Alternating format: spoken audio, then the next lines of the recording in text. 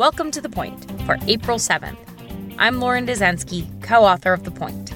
I'm here to cut through the political spin to bring you the news you need to know.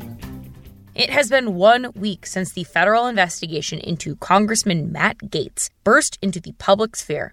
Almost all of Gaetz's colleagues in the House Republican Conference are keeping quiet. House Minority Leader Kevin McCarthy said he would speak to Gaetz about the investigation, although it's not clear that has happened. Meanwhile, the Republicans Gaetz has attacked are keeping their powder dry, and former President Donald Trump has offered a half-hearted defense of Gaetz, saying the congressman never asked him for a pardon.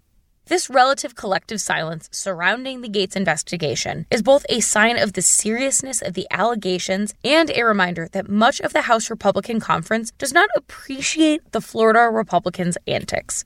To refresh your memory, investigators are examining whether Gaetz broke federal sex trafficking and prostitution laws, including whether he had a relationship with a 17-year-old girl.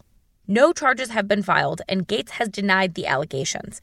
Gaetz has also faced criticism following CNN's report that he showed off nude photos and videos of women, including while he was on the House floor.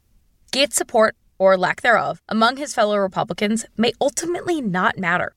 Gaetz has said he is not resigning and denied any wrongdoing.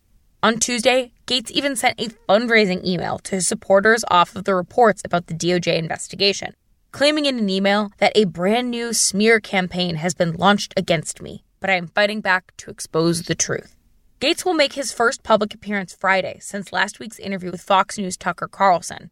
That public appearance will be at a Women for America First event being held at former President Trump's golf resort in Miami. So let's get to the point. The Republicans are, for the most part, keeping their distance from the embattled Matt Gaetz. Despite that, he is not backing down and even fundraising off of the controversy. And that is The Point for April 7th, 2021. Thank you for listening. For more updates throughout the week, subscribe to The Point newsletter at cnn.com/thepoint. If you like this audio briefing, you can get it every single weekday on your smart speaker, or follow us wherever you get your podcasts, so you never miss an episode.